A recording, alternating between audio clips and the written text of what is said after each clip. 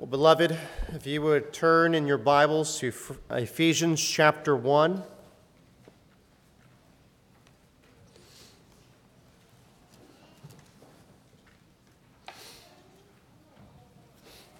And we're going to be reading this morning verses 15 to 23. Our message will be in verses 15 to 18. Please stand for the reading of God's Word. Ephesians chapter 1. Starting in verse 15. For this reason, because I have heard of your faith in the Lord Jesus and your love toward all the saints, I do not cease to give thanks for you, remembering you in my prayers, that the God of our Lord Jesus Christ, the Father of glory, may give you the spirit of wisdom and of revelation in the knowledge of him, having the eyes of your hearts enlightened, that you may know what is the hope to which he has called you, what are the riches of his glorious inheritance in the saints? And what is the immeasurable greatness of his power toward us who believe, according to the working of his great might, that he worked in Christ when he raised him from the dead and seated him at his right hand in the heavenly places, far above all rule and authority and power and dominion, and above every name that is named, not only in this age, but also in the one to come. And he put all things under his feet, and gave him as head all things to the church, which is his body, the fullness of him who fills all in all. You may be seated.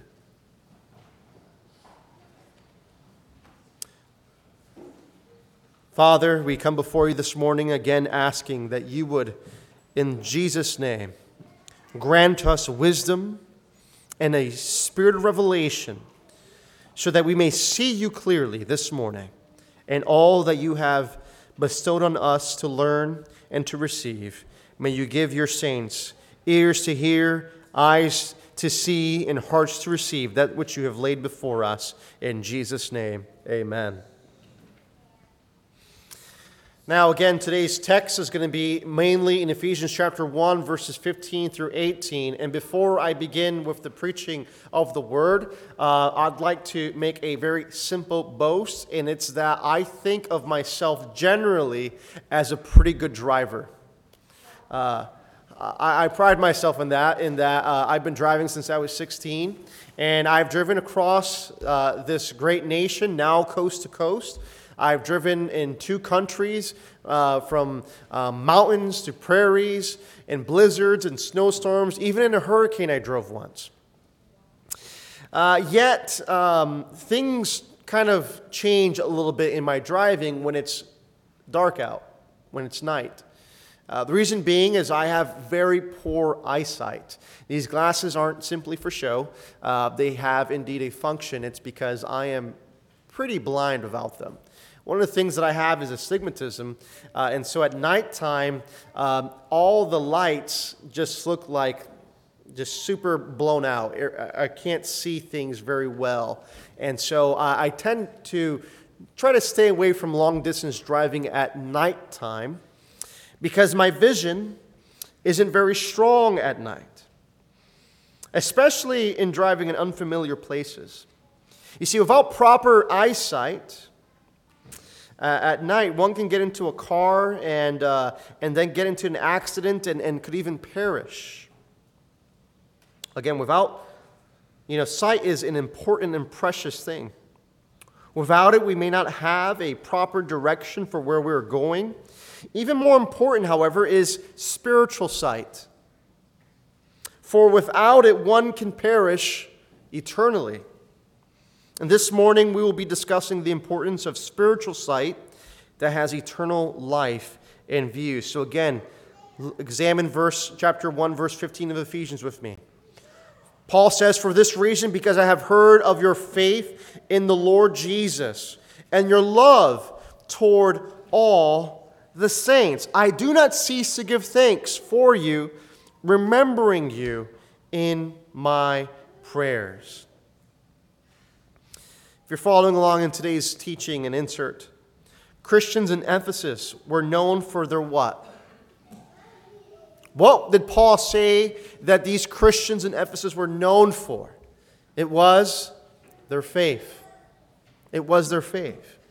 Their faith particularly in Jesus. Notice it again what the text says, for this reason, because I've heard of your faith in the Lord Jesus and your love toward all the saints. So not only were the Christians in Ephesus known for their faith, unwavering commitment to the Lord Jesus, they were also known for their love for the people of God, namely the saints who are in Jesus Christ.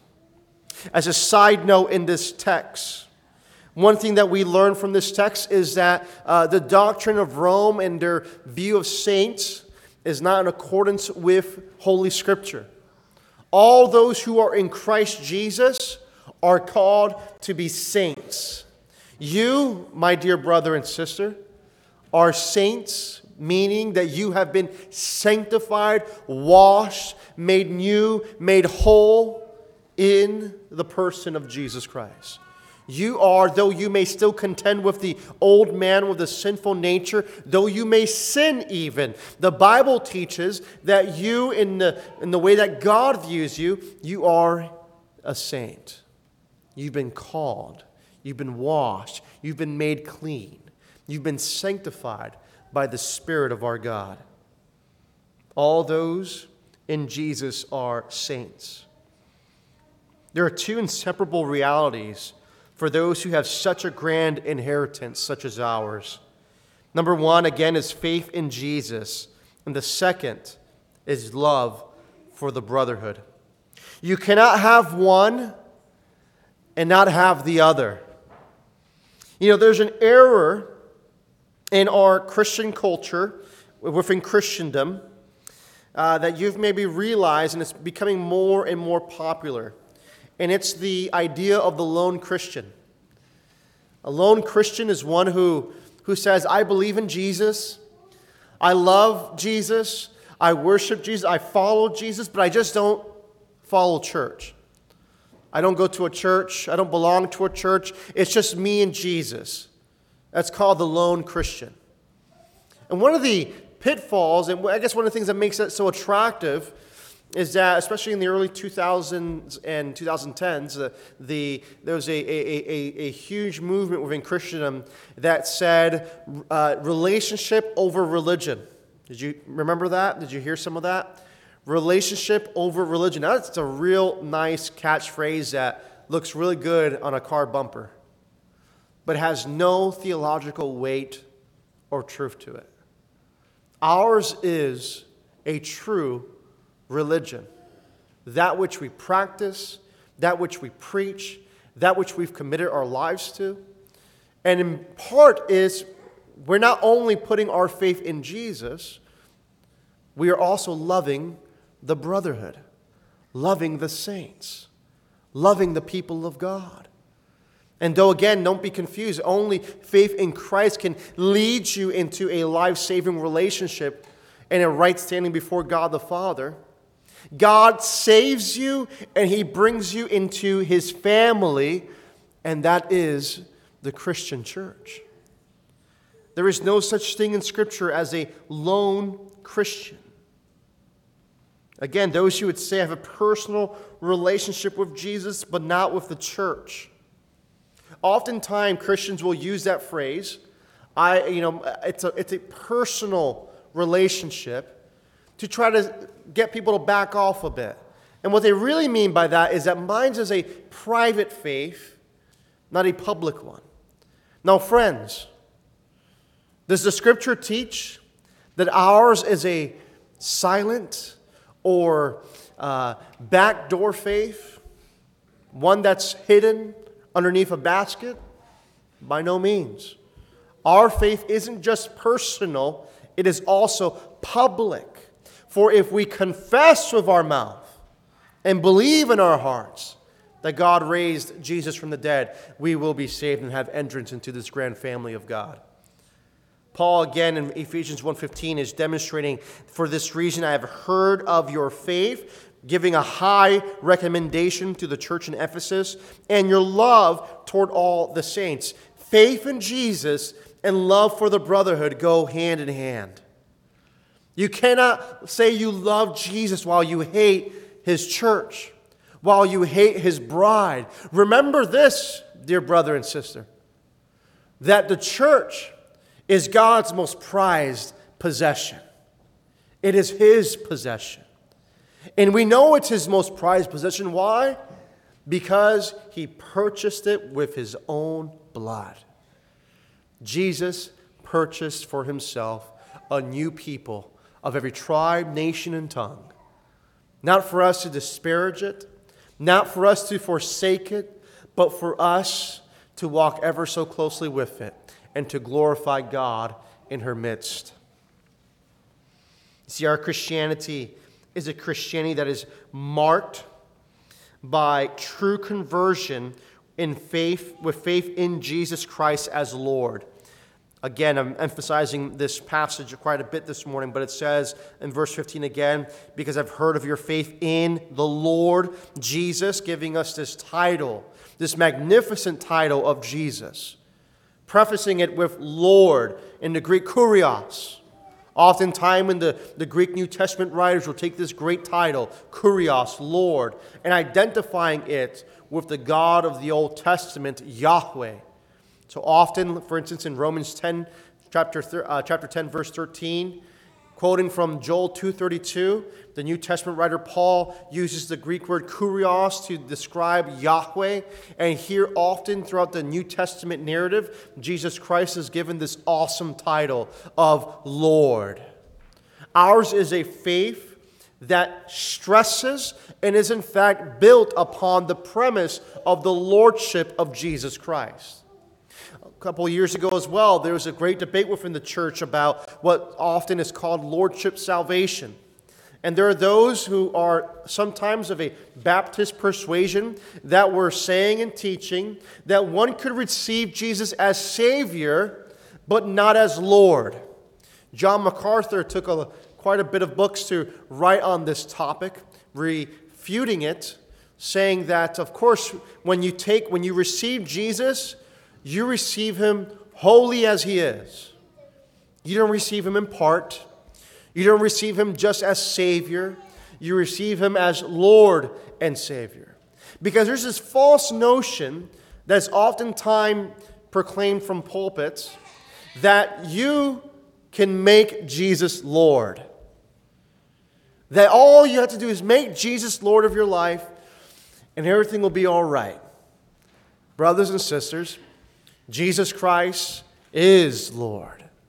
He's not waiting for you to enthrone him. He is enthroned.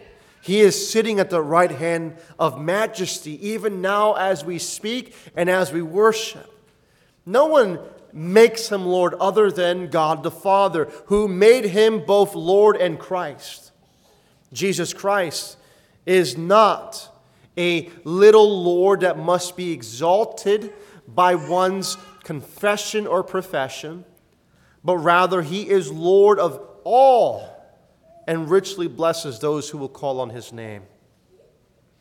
Jesus Christ is indeed Lord, and this lordship of Jesus is central to Paul's writing here in Ephesians chapter 1 and throughout the whole narrative of his epistle. Is something that is coming out just powerfully is the lordship of Jesus.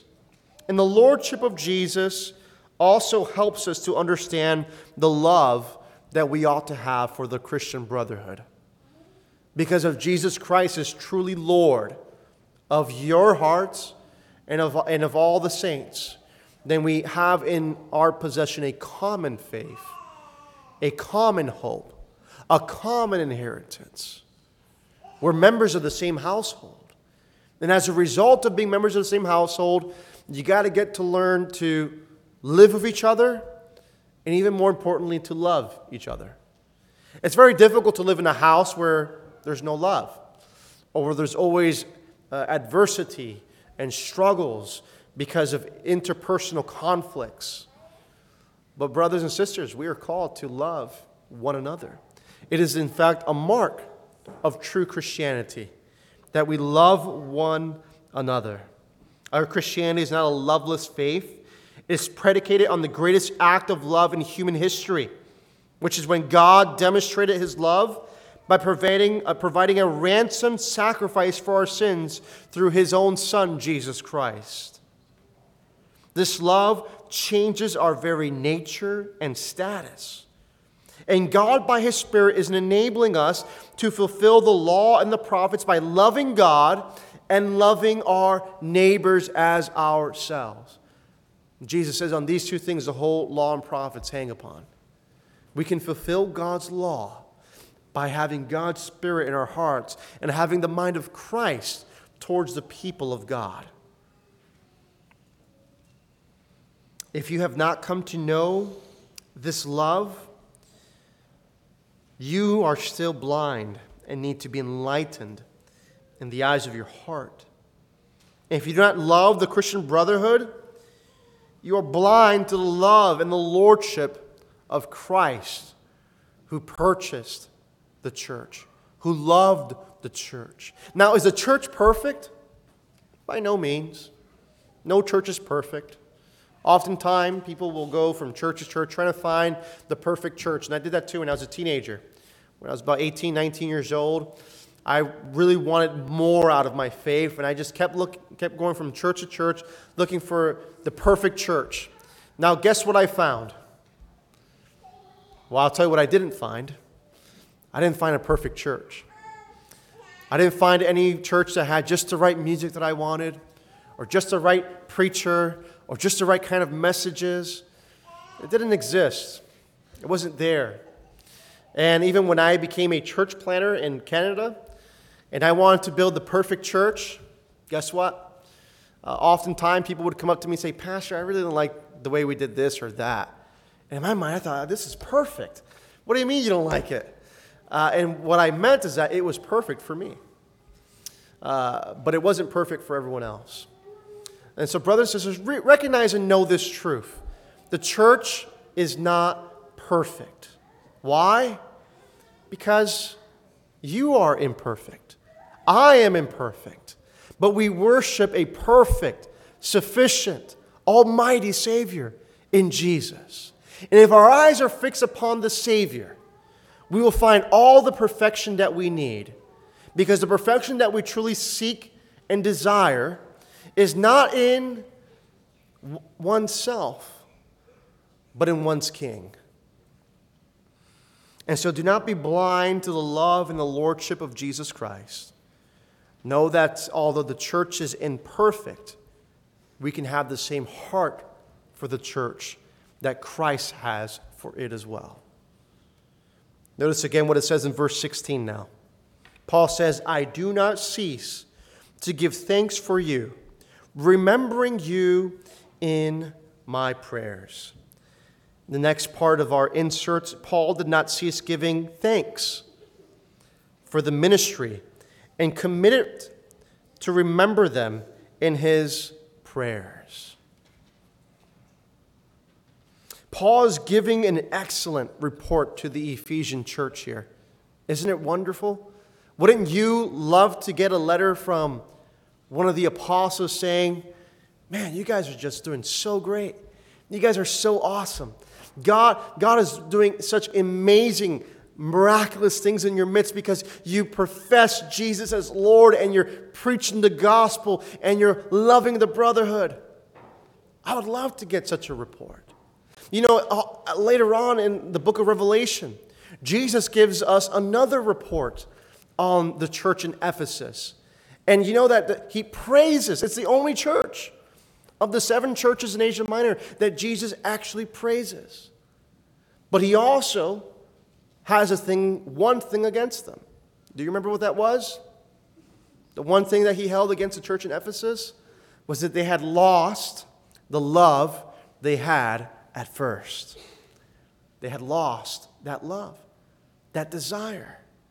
Now, what happens often is that in churches, when a church starts and it's fresh, it's new, God is doing amazing, wonderful things in the midst of the people, it becomes institutionalized and it goes from a movement to an institution. And when it becomes an institution, sometimes it loses that shine of being a new movement.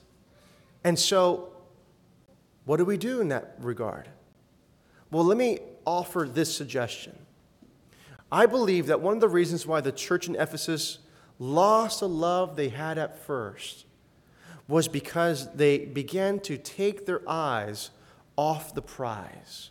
And that prize being the upward call in Christ Jesus. The call to make disciples and the call to love God with all your heart, soul, and mind. We have to continue to love our Creator and our neighbors, and not to lose that fervent spirit, that desire to love the Lord and His people.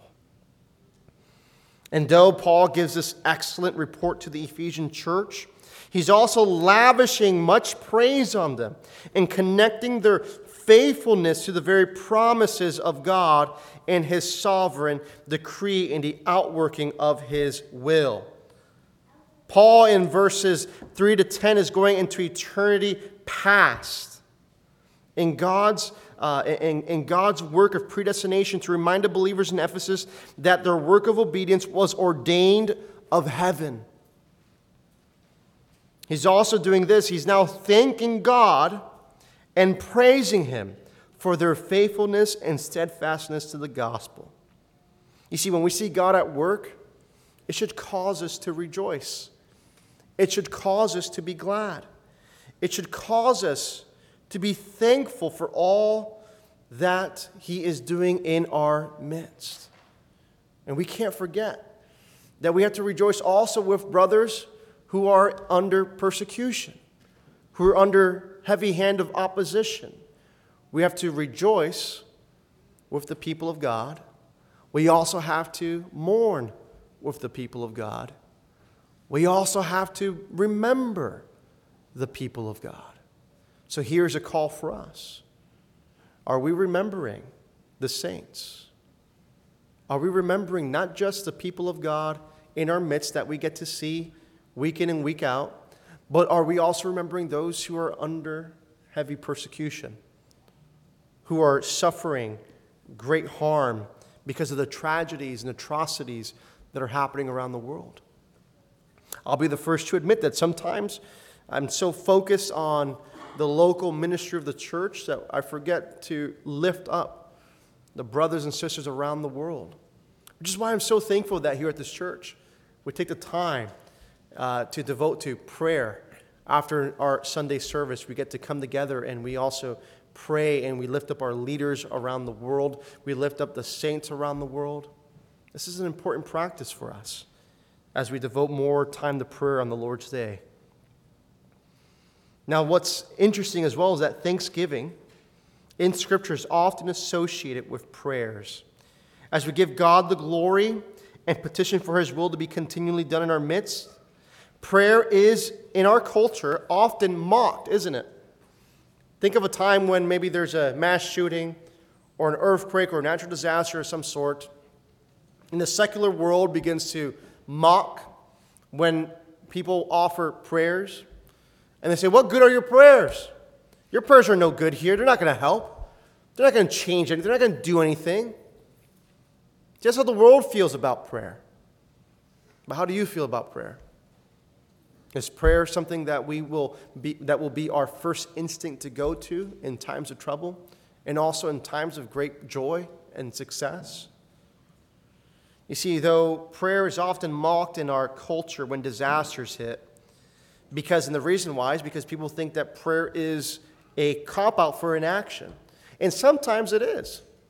Sometimes it's easier just to say, I'll pray, than actually do something. But in a New Testament sense, prayer is actually an action.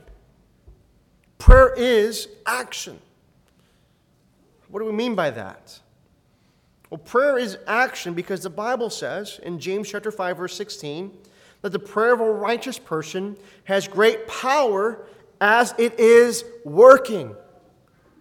The prayer of the righteous has great power to change things. First and foremost, understand this, dear saint, that prayer is not for you to simply petition God and ask Him for things. He's God the Father, not God the genie.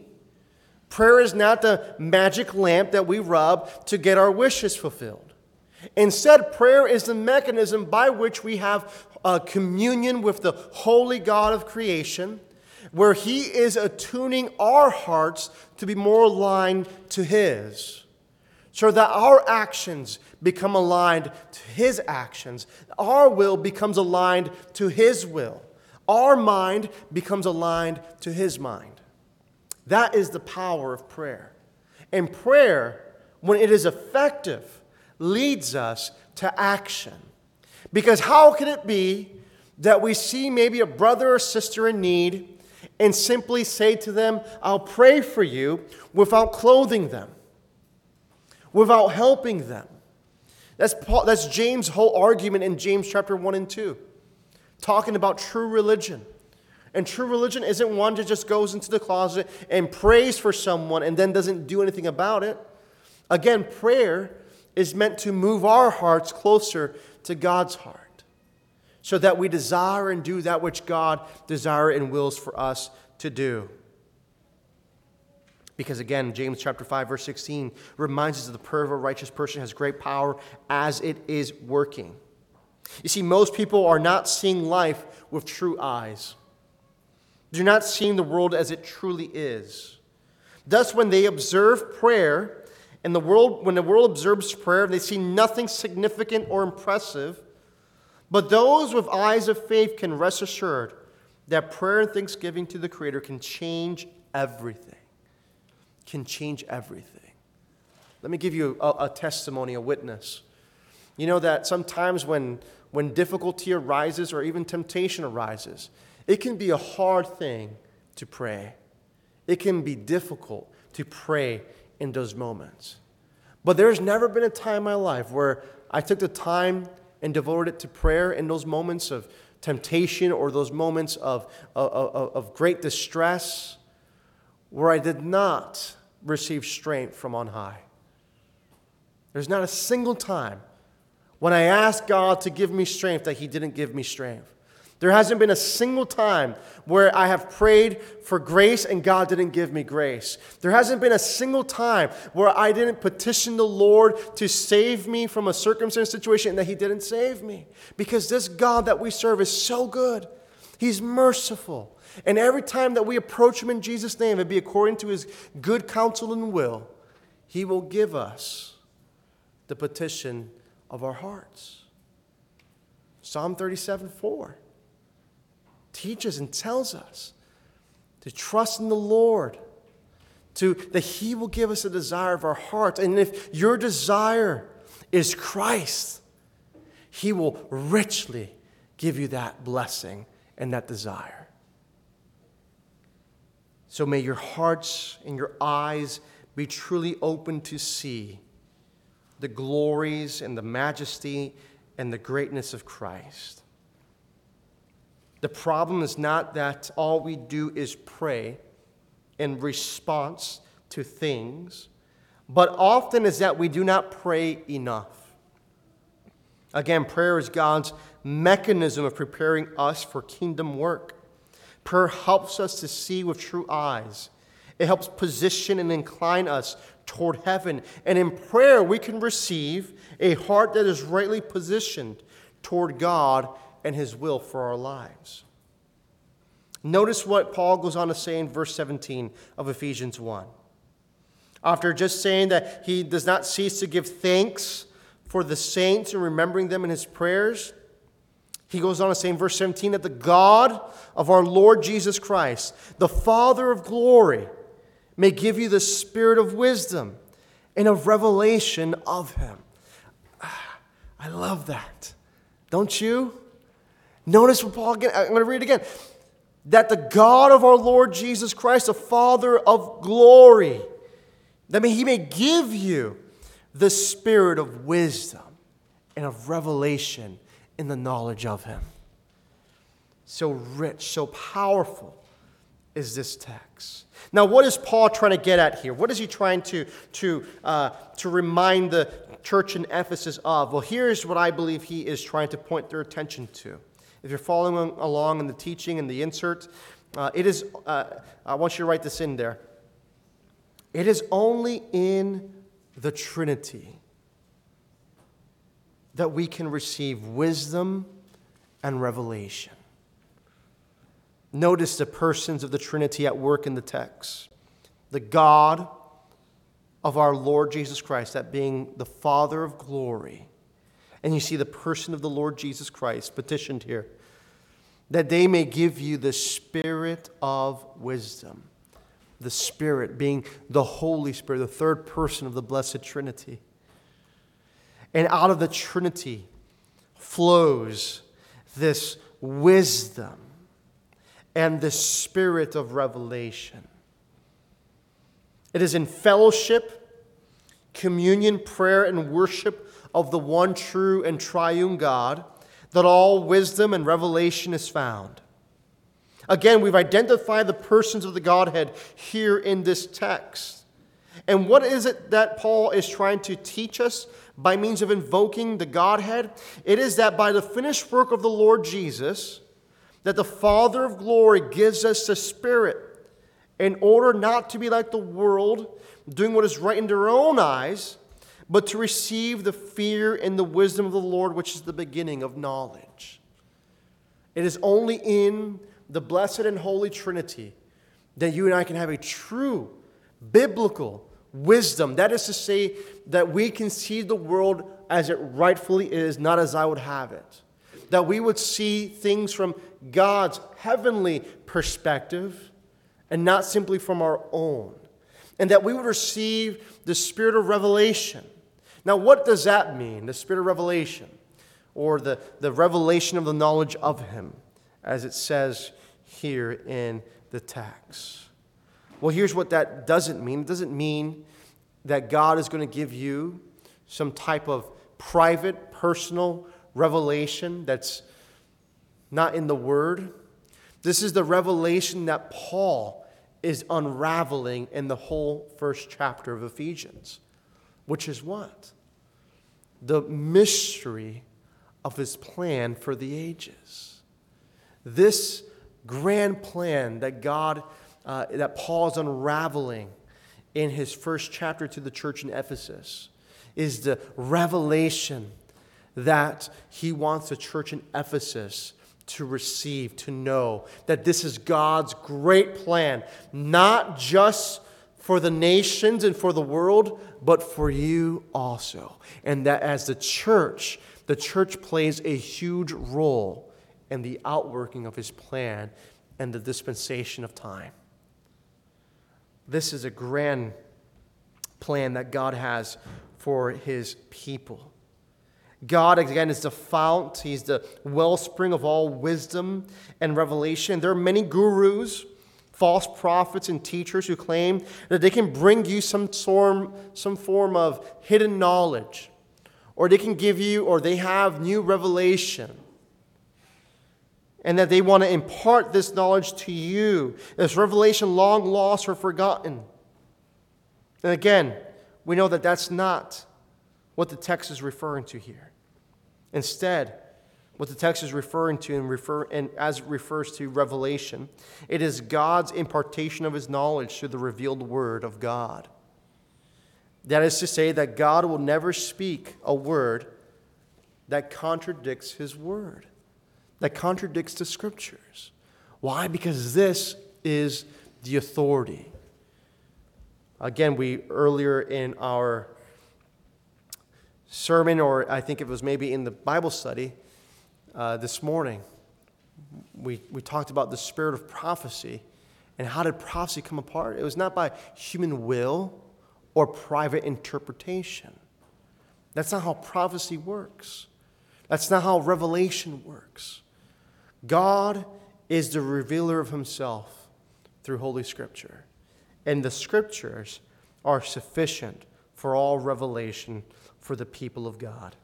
I want you, if you can, turn to 2 Peter chapter 1.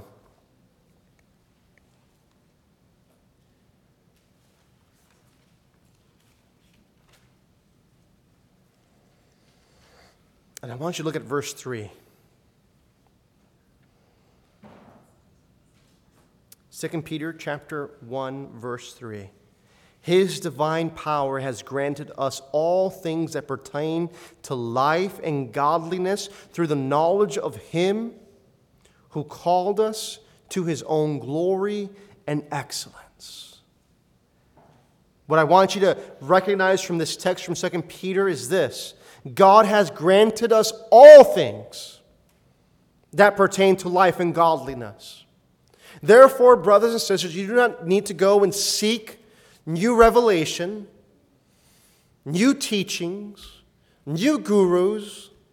All that God has given is sufficient even for you and me, even in this age. God is sufficient in providing for us through His divine power all things that pertain to life and godliness through the knowledge of Him who called us to His own glory and excellence. I want you, if you're still there in 2 Peter, to go to the same chapter, chapter 1. But now, in verse 20 and 21, knowing this, first of all, that no prophecy of Scripture comes from someone's own interpretation.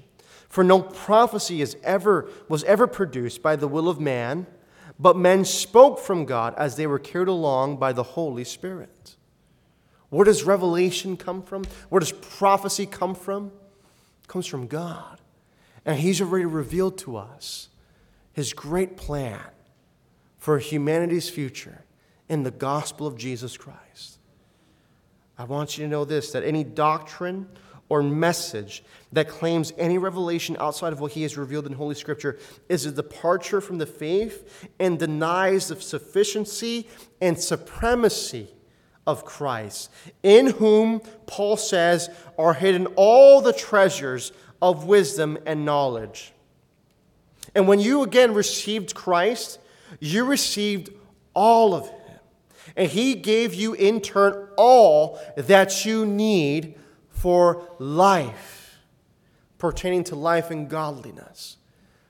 You see, the error of looking for revelation outside of Scripture is that we deny against the sufficiency of Scripture and the sufficiency of Christ. I want you to know this morning that Jesus is enough. His Word is enough. May you receive that. The Christian message that we proclaim from this pulpit is not Jesus and, it's Jesus. He is enough. He is sufficient. He is the one to whom you must look to for salvation, for strength, for longevity. He is everything that you need and more. He's a fount of wisdom and revelation and a fount of knowledge that could never be exhausted. He is truly all and in all. What a blessed Savior we worship. Paul, again, in Ephesians chapter 1, our main text. Paul in Ephesians 1, verse 18. He goes on to say, having the eyes of your hearts enlightened, that you may know what is the hope to which He has called you, and what are the riches of His glorious inheritance in the saints. If you're following along in the teaching again, God alone can enlighten the eyes of the heart. Now that's a strange phrase, isn't it?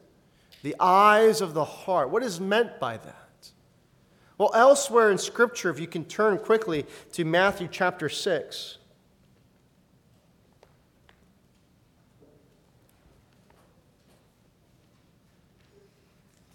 In Matthew, the 6th chapter, in verses 22 and 23, the Lord Jesus on the Sermon on the Mount teaches us this, that the eye is the lamp of the body. So if your eye is healthy, your whole body will be full of light. But if your eye is bad, your whole body will be full of darkness. And if then the light in you is darkness, how great is the darkness? The eye is an important element to the human experience.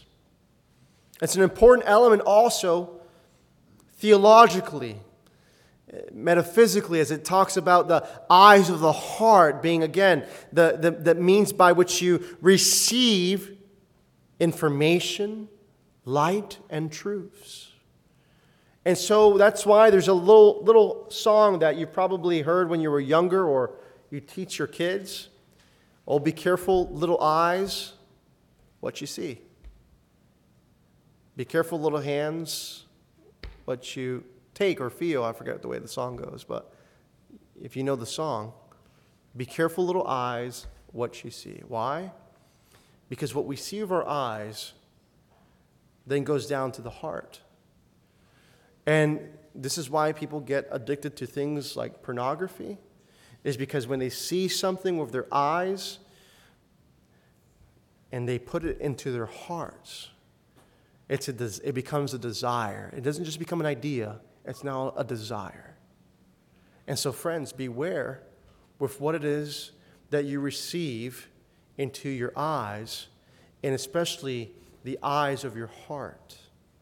Be careful with what it is that you are allowing into your life, and instead recognize that what the Apostle Paul is saying to the church in Ephesus, having the eyes of your hearts enlightened. Don't take in darkness, the works of darkness, the works of the flesh, desiring that which the world desires, being like the world, but instead desire that which God desires.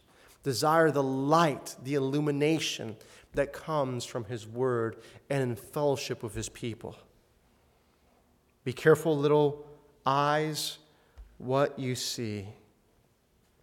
Again, Paul's prayer for the believers in Ephesus is that their eyes would be enlightened, that is, to receive spiritual illumination and sight, so that by it they could see with true eyes of faith, and to know what it is to have an assurance of what they see, the hope to which they have been called to in Christ.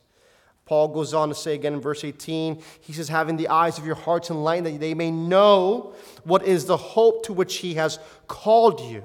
What are the riches of His glorious inheritance in the saints? There's this idea again of inheritance. We talked about this several weeks ago as we were talking about the inheritance that believers have in Jesus. And he uses this as a basis, this idea of an inheritance, the riches of His glorious inheritance in the saints, to demonstrate the necessity of having true eyes of faith, being enlightened by the revelation of the knowledge of Him, so that you may know, have a certainty and assurance of the hope to which you have been called to. Brothers and sisters, you can have an assurance, a blessed assurance, an assurance that you and I have eternal life, that we've been made new, that we've been washed, cleaned under the blood of Jesus.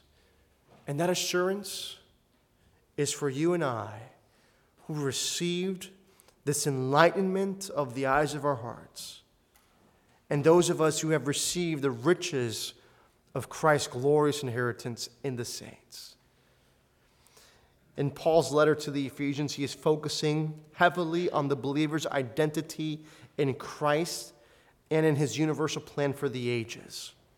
Paul is highlighting the need for Christians to discern who they are in Jesus.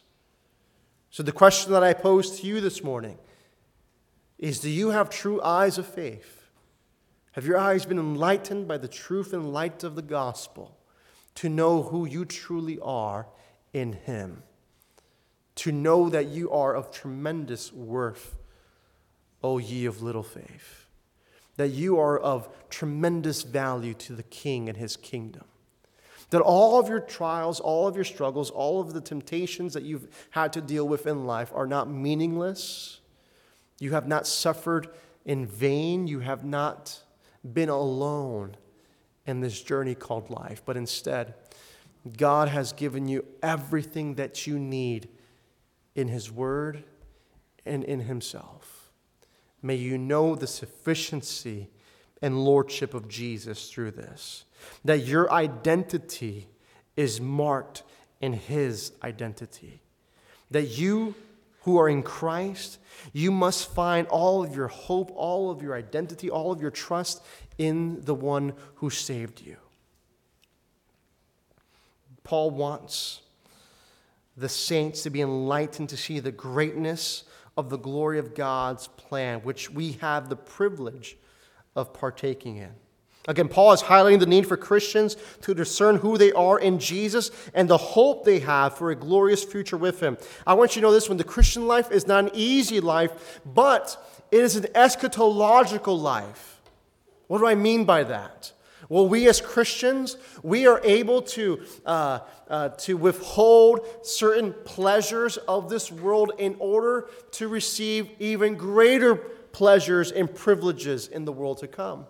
Ours is an eschatological expectation that we know, though things in the world may get worse, we ultimately hope for a better future. We can see with true eyes of faith, to look beyond all the circumstances and the difficulties of life, the geopolitical nature of life, and know that though things in this world may get worse, things in the world to come are only going to get better. Amen? And so we have a hope. We have an expectation of a blessed plan and future.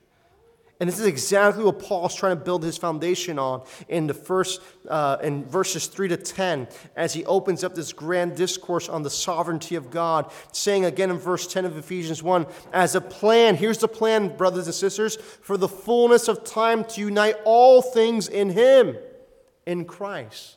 The things in heaven and the things on earth. This is the hope, the eschatological expectation that we all have, that one day all things will be united under Christ, and Christ will be head and Lord of all. Amen?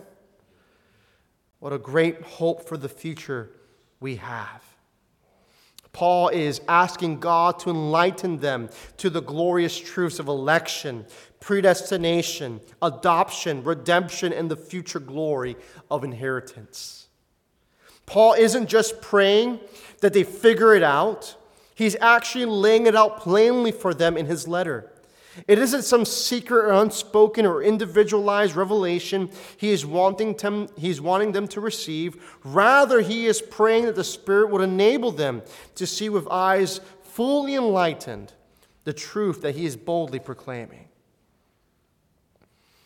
And as I close this message today, I want to address this. If you are struggling today with your spiritual vision, if you are struggling with your spiritual sight, know that Jesus is the only prescription that saves.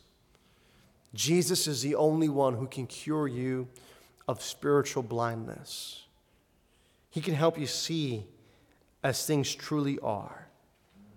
Throughout Scripture and the gospel narratives, Jesus often heals the blind and gives them sight to see. The same Jesus who was able to heal the blind is in our midst today. And He is inside of you if you've confessed Him and repented of your sins and believed on Him. And He can be in you if you have not done that. If you repent today and put your trust in the Savior. The Bible clearly calls us to repentance. If you've not come to Jesus and received the enlightenment of the hope that He gives, call on His name today, confessing your sins and offense to our glorious Father, asking for forgiveness by the shed blood of Jesus on the cross. Scripture teaches that the sinner who repents and forsakes his way will find mercy. But if you're a believer today and you're still struggling with your heart's eye, look to Christ, who is your sufficiency, your strength, your longevity, and the length of your days. Confess Him today as enough, because He is enough. Just again as Jesus throughout the Gospels opened the eyes of the blind so they could see, so He stands ready to open the eyes of our hearts to see the riches and the glory to which He has called you in through the hope of the gospel. May you receive the enlightenment of the Spirit of Christ, and may you be filled with Him in every way. Let me pray.